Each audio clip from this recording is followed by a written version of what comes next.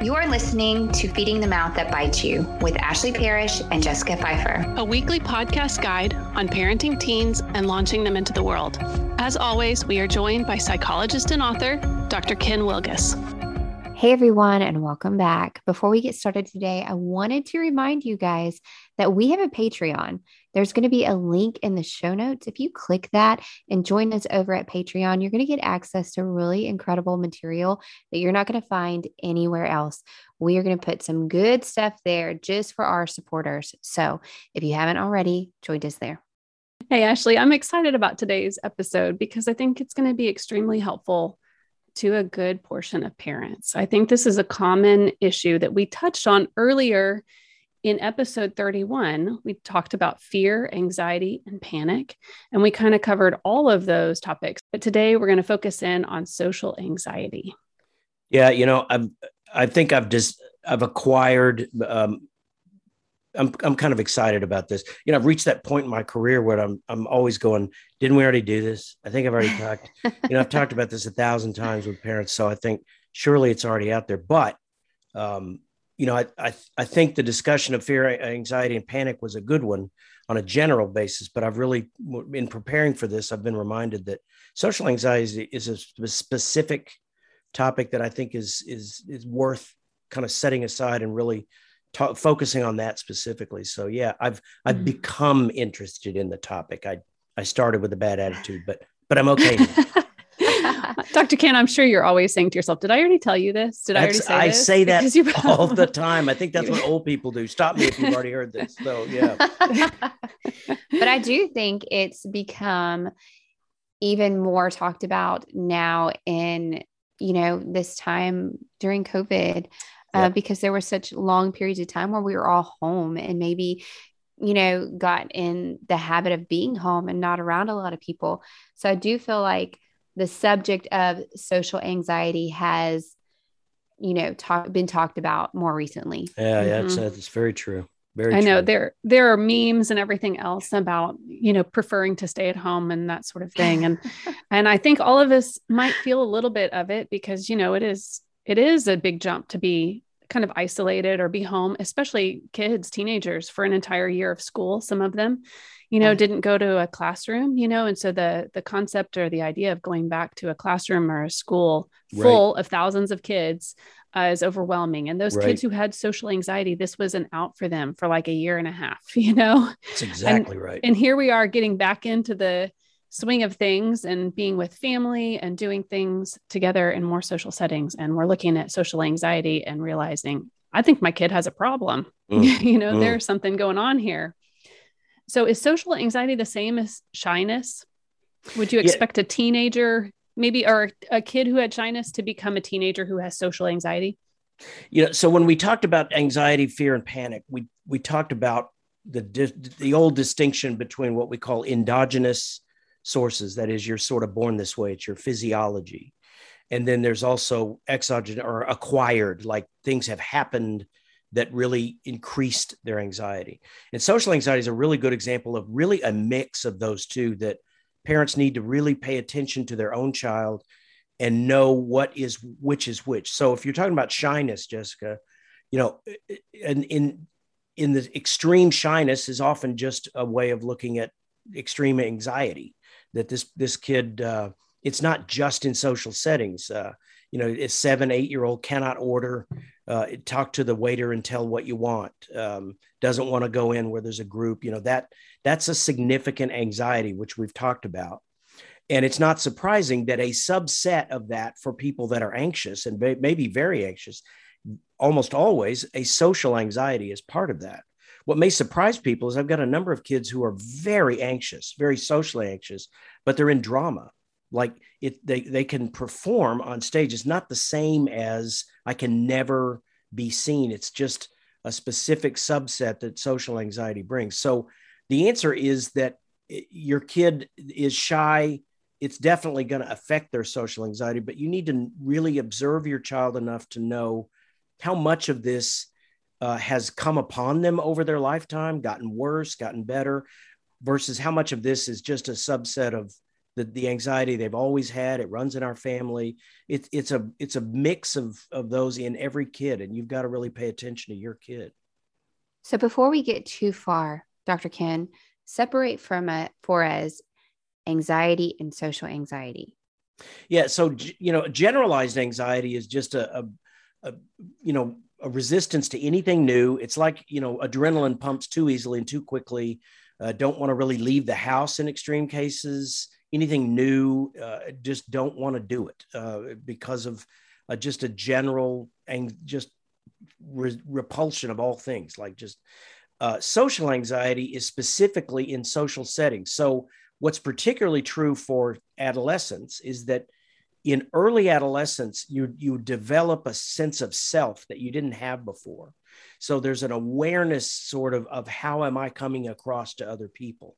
And for a lot of people, that's a significant jump. That's a cognitive change where I can now think about myself as how am I coming across to other people? Or I'm beginning to think of that. And as you may remember, when you're in middle school or junior high, you have the capacity to think of how are you coming across, but you're terrible at actually guessing how you come across. You just assume that everyone's looking at you, that you're the biggest weirdo out there, all that stuff.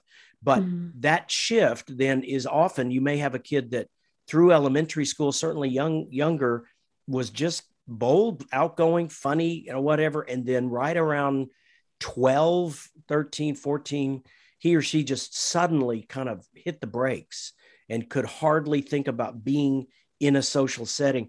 That's where you kind of have that mix of that's an acquired, not a trauma, but this acquired cognitive awareness of, whoa, a camera is on me and I have never thought about how I'm coming across. And that's often very difficult for kids even that have not had much anxiety before. That change can be a huge difference and create kind of social anxiety. Well, I have to say that was my experience with my daughter. She was about 8th grade, 7th grade, 8th grade, suddenly just started just not even wanting to go to class. I got a call from the principal saying I needed to come up to the school. It was very sudden and shocking. It was hard for us as a family to even understand what was going on because It was so quick. It was within a week that she went from being competent and confident and happy to just really not wanting to do anything in any social situation, even with our family, even close members of our family. She was about 8th grade, 7th or 8th grade. I guess it was 8th grade. And it lasted for a couple of years where she increasingly got better. I think we've come out on the other side of it, which is, thank God we've come out on the other side of it because it was really tough. And it's given her a lot of compassion for kids who struggle with this because she knows firsthand. It's a good example. But it did come on sudden. Is that normal? Just something that just flips overnight, it seemed. I would say whether it's normal or not, it's not unusual. Mm-hmm. And I see social anxiety in boys and girls, but I think the sudden onset is a little more common in girls just because of the change in your outward appearance is such a weird thing for girls, that it is not unusual to develop really a sort of a hyper self-consciousness. That, it's the old kind of vision of girls at the mall. There's 4 or 5 of them just laughing hysterically at nothing. And it's a kind of way of coping with a sort of self-consciousness that they cannot imagine that we're not actually all looking at you. You could just walk regular and not chuckle and we're fine with it.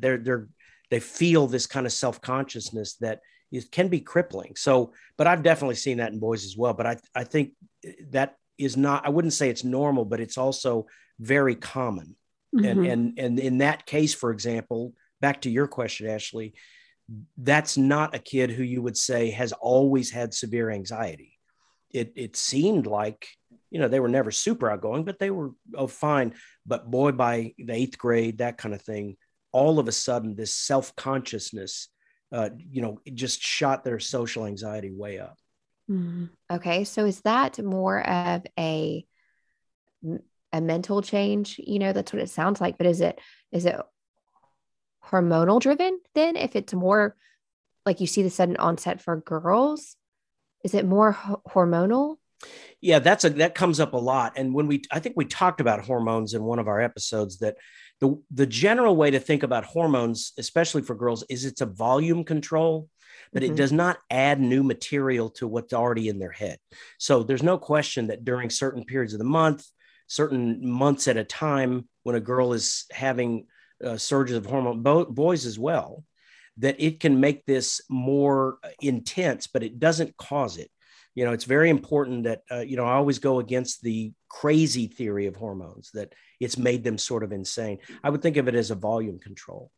Okay. So then continuing with that, is this social anxiety something that kids are born with? Is it hereditary, or does an event, like a certain event, like kind of cause it? Both, either or. Like, again, when you're born with severe anxiety, it's almost always you're going to have as a subset of that severe anxiety, social anxiety, that then when you get old enough to have this sense of self, it'll even be worse. But the specific answer to your question, social anxiety itself is not particularly a born thing. It could be a mix of both. You've acquired it, like Jessica's daughter, or it's just the way it's always been, but now it's worse with social setting. You really have to know each individual kid to know what is really driving this.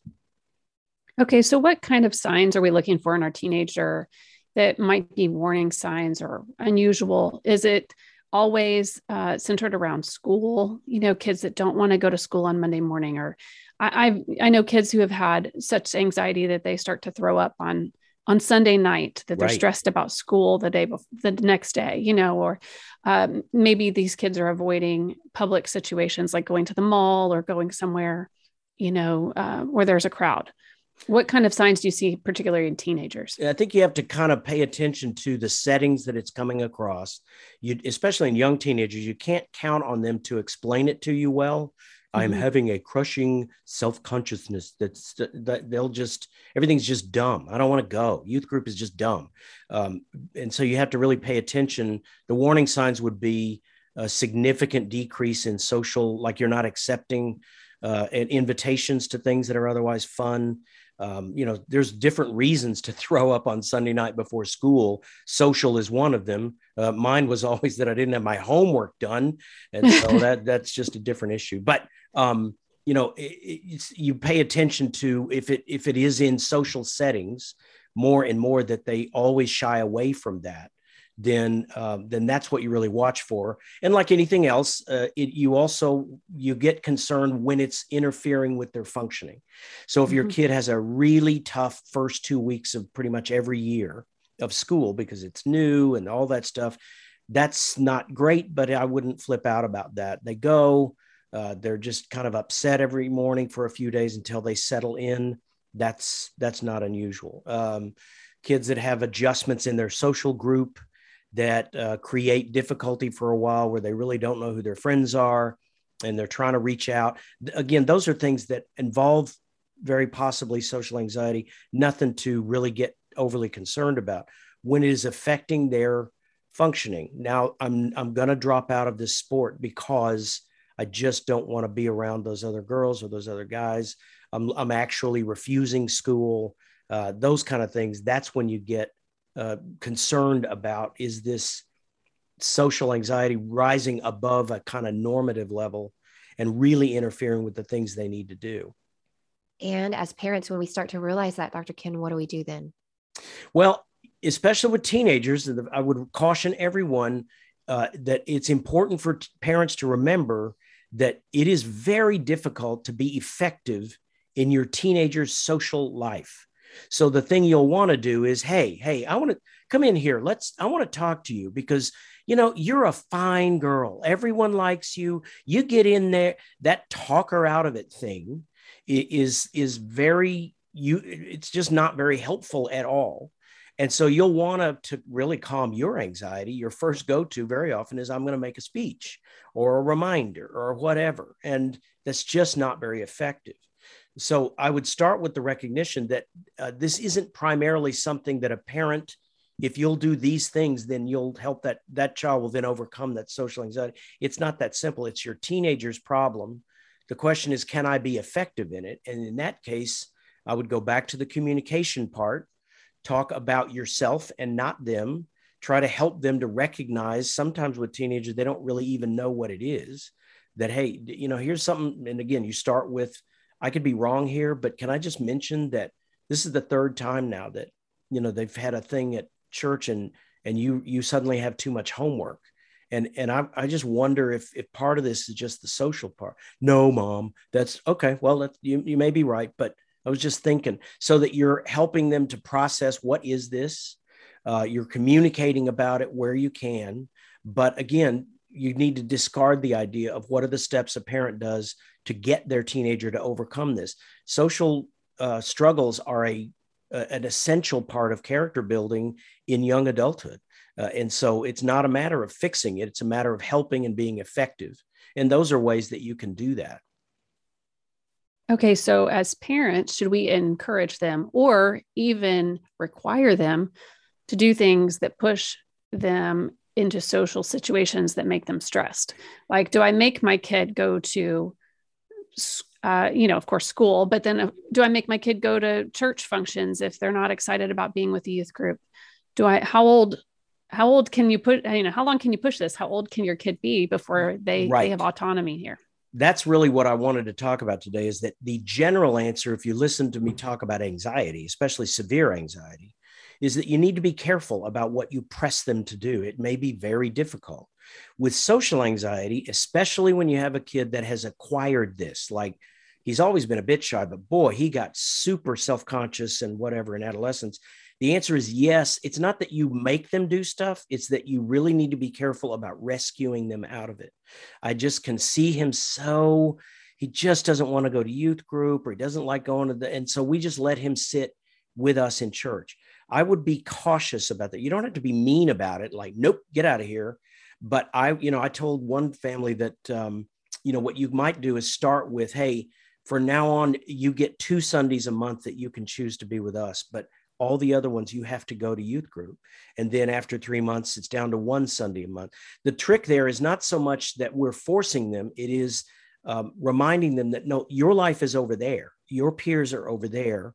And and this is where you use the adolescent part, you're too old for us to rescue you out of this stuff. And so again, but don't try to talk them out of it. I get it that it's tough, buddy. I see that, but I can't rescue you out of this. You've got to figure this out so that you can go there. Now that part, I spend so much time with adolescents teaching them about overcoming anxiety.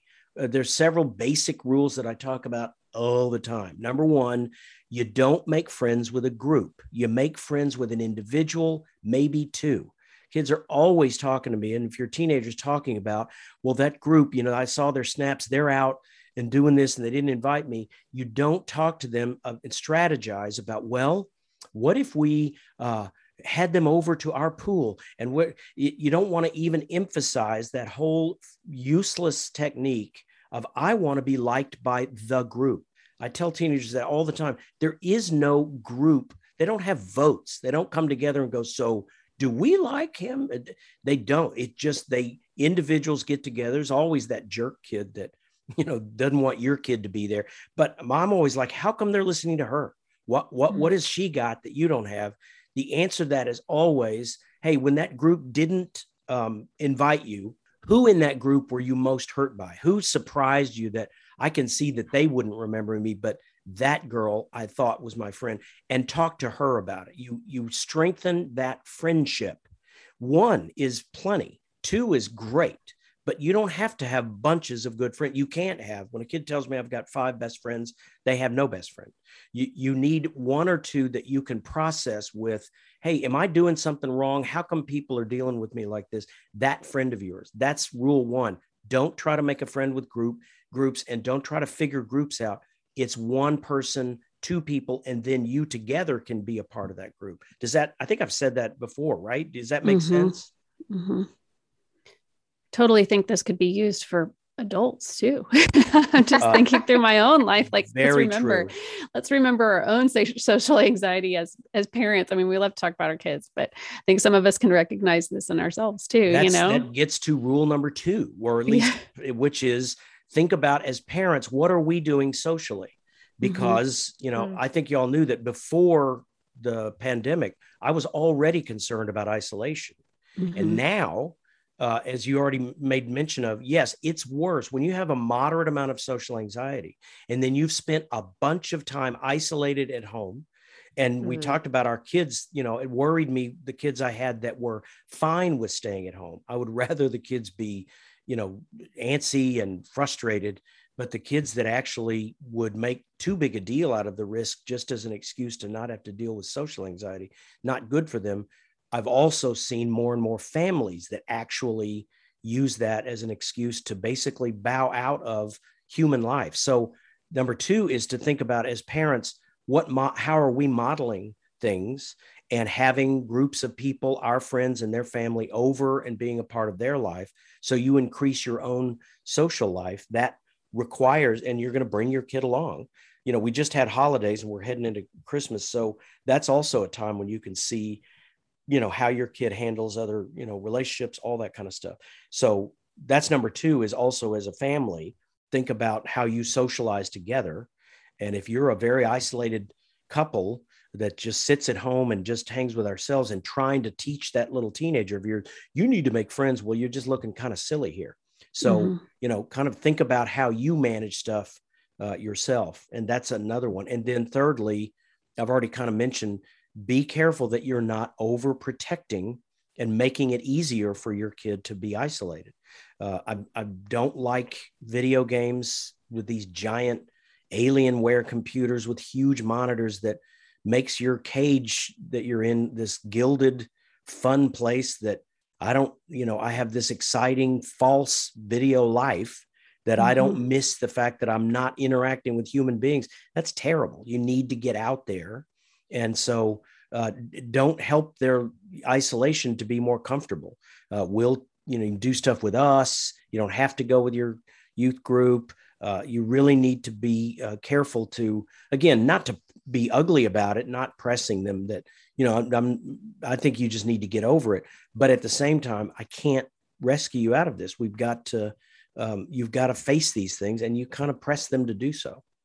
So what if you have a teenager that's heading off to college, but they're kind of concerned about going to that new situation, living with roommates they don't know, all of the things that you start to consider when you're a teenager, and you realize it's kind of debilitating. They're really, really wanting to bow out of going away for college. Do you push them and say, hey, you're a grown-up now, buddy, you got to go?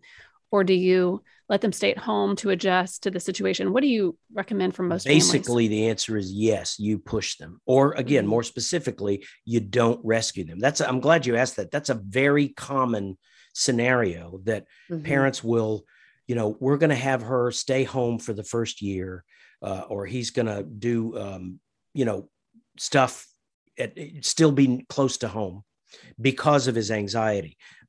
You know, there's nothing that's going to happen in the first year after high school that your social anxiety is going to naturally sort of go away. You've got to be, again, not rescued. Like, look, this is the college we agreed is best for you. You can go there and deal with it. There's nothing at home that will be better. All kids are anxious about getting there and how it's going to go. That's a very common one that I would not help with that. If they're really worried about their social life, there are resources in whatever town they're going to be in school. There's a counseling center. There's, again, like, do you know anyone that's going there at that school? Then, you know, let's connect with that person. Things are a lot better now about Facebook connecting with your roommate. That used to be, it was potluck, meant you literally didn't know who you were rooming with. Well, now there's lots of ways to communicate and kind of pursue those individual relationships to help them deal with it. But no, the answer of, we just, you know, he was just really worried about how he would connect with people. So we, quote, kept him at home for another year. I just never think that helps anything. It just forestalls the problem and very likely, you know, kind of begins to cement them into their home and not moving on. So that's a definite point in life that I would not allow that to move backward. That's when you got to go. And your confidence of, I know, dude, it's not easy for you. I get it. But yeah, you know, you're going. So when you are dealing with this in your kid and you see really big signs, what are the big signs we need to be looking for as a parent as to whether or not we need to be seeking outside help with a psychologist, maybe even a psychiatrist with medicines and that sort of thing. And let's talk about medicines at the same time. Yeah. So that generally goes back into the signs that we talked about with severe anxiety, generalized anxiety, then those are definitely, and again, it's especially when it interferes with functioning. The other one is just if your kid is actually saying out loud how miserable they are. Those are things that, it's good to, if they will cooperate, then you get counseling, get an evaluation for it. But that's more common with general anxiety. With social anxiety, it's a little harder to say. Very often a teenager does not want to talk to a counselor. I'm performing in school, I'm doing stuff. I just am, pretty, withdrawn. And I just like being in my room. Really hard to get a kid to go to counseling for that. That's where you really kind of press on your own communication and not rescuing them out of like, I'm not going to let you sit in your room all day. We're going to take the video game out of the room. This is not what it's for. Things like that. Because as far as medicine, there are definitely medicines that help with severe, what we call endogenous anxiety, where they just are crippling anxiety. There is not a medicine for specifically social anxiety. And I think I mentioned to you that the sort of joke is that, the medicine for social anxiety that a lot of people think is alcohol. Teenagers actually will tell me that, one of the reasons that I drink, and of course, as I always say, teenagers don't drink, they get drunk, is because it helps with my social anxiety. I'm more outgoing when I've had a few drinks. There are adults that do this. The problem with that is that and write this down, doesn't work. It doesn't help. The thing that intoxication does is it puts your frontal lobe to sleep so that you are more outgoing because you are not yourself. And that it requires then whatever success that it may give you temporarily, you will be relying on being intoxicated always to be able to connect in a social setting. And it basically keeps you from doing the work you need to do, which is establishing your ability to interact with other people. And like I say, you interact with your friend. If you go with your friend, it's much easier. You hang together. There's a ton of other skills that people just need to acquire. For example, quick flash quiz. If you want to say something to someone that you don't know well, but you don't know what to say, what do you say? Quick. Nope, too much.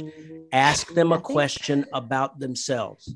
Everybody likes to talk about themselves. But I mean, I'm always like, if you don't know and you're flustered, but you guys naturally know that, ask them about themselves. And I'm always doing the teenagers. We already talked about this, dude. If you don't know what to say and you really need to talk to somebody, what do you say? Ask them about themselves. Everyone likes to talk about themselves. And listen to what they say. Listen to their answer. And if you're good at it, you can hide behind questions for a half hour. You know those people that you come away and you're like, I don't even think I know anything about her, but I talked about myself the whole time. That's kind of a skill. So those are things that you need to develop. Those are healthy ways of doing it. Being drunk is just, by the way, you have to be drunk with other drunk people because nobody enjoys your ridiculous humor unless they're drunk also. So that's just, that's the closest thing to medicine for social anxiety. And it is not good medicine for social anxiety. It's good. Good words before we all gather with family and friends for Christmas parties and holiday parties. Right? What's up with holidays? And people think, oh, well, that's what it's all about. No, it's not. No, it's not. It's about Jesus, actually. That I forgot. Yeah. Well, this has been a great conversation, and I appreciate you talking about this. We have a lot of kids who struggle with social anxiety, and I think parents can find a lot of wisdom in your helpful tips today. Appreciate you. Thanks for joining us today. Hit the subscribe button so you won't miss an episode. Also, leave us a review. This is how other listeners find our podcast. Follow us on Instagram at Feeding the Mouth. We appreciate you and would love to hear from you. If you have any questions, thoughts, or ideas about what we've discussed today, please email us at podcast@feedingthemouth.com.